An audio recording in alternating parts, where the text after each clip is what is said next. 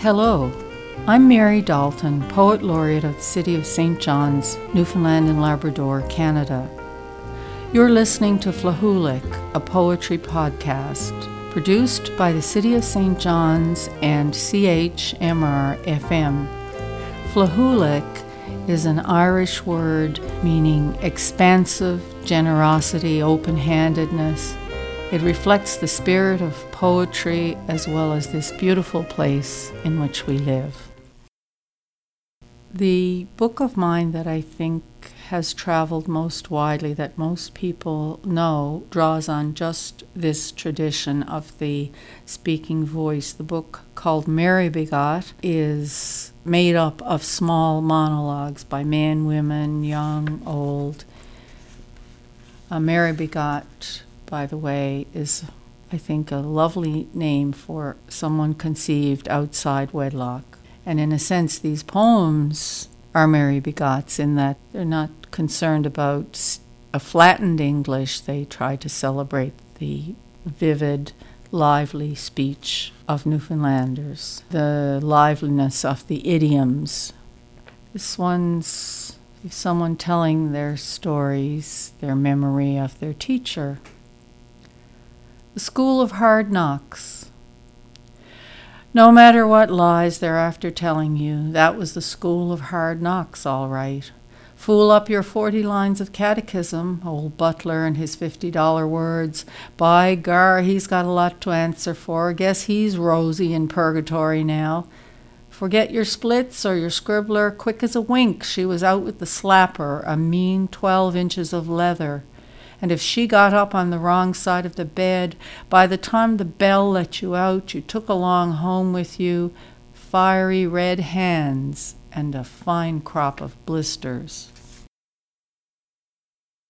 The poem The Doctor is based, in fact, the distinction in genres, is not between poetry and fiction. It's between poetry and prose. Poetry can be fiction, often is, or it can be nonfiction. And there's a large degree element of nonfiction in this poem. The Doctor. November and a snarling gale. Out they came in the small hours. 2 red little moon men, not the weight of a bag of flour between the pair of them. The doctor came after the midwife, eyed them both, barked out his verdict.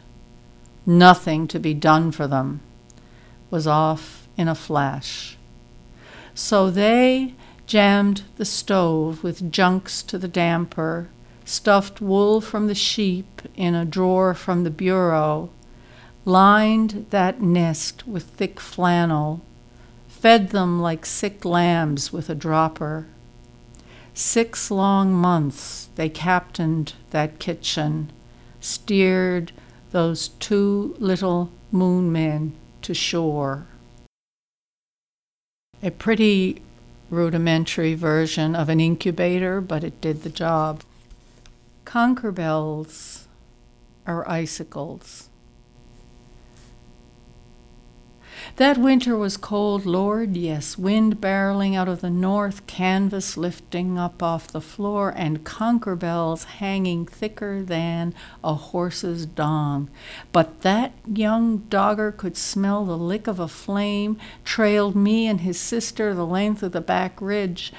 No chance of a kiss and a cuddle once he tripped in the juniper, toppled arse over tea kettle, smack into the bows of our hot little tilt. Clutch. The apple of her eye he was. The bigger the whopper, the more she coddled him, her blue-eyed boyo. The closest to a tongue-lashing, her torrent of names for him. Mr. Cotter, Twister, Mr. Tongue hinged in the middle and flapping both ways, Mr. Pratebox, Mr. Put that in your pipe and smoke it. The ragged jacket. He'd pinch a quarter till it squeaked. He'd begrudge the very breath you took. Might as well try to get blood from a turnip as ask him for the loan of a copper. That was the word all over the harbor. Now he's caught up with that shady outfit. Now he's the one in the ragged jacket. Now it's all one to him that the grave's got no silver sock, that the shroud's got no pockets. Merrybegot. When the moon was newing and the night burnt black, some rapscallion, some young pelt, some nuzzled tripe set off down the path with the go of a born-again preacher, crept in under our apple tree, shinnied on up, swift and hungry as a starved mosquito, stripped it bare. And himself playing Don Juan in the kitchen. Not a sound did he hear. No apples for winter, and from the look of her belly, a good chance of a Merrybegot. I'm Mary Dalton. You've been listening to Flahoolic, a poetry podcast.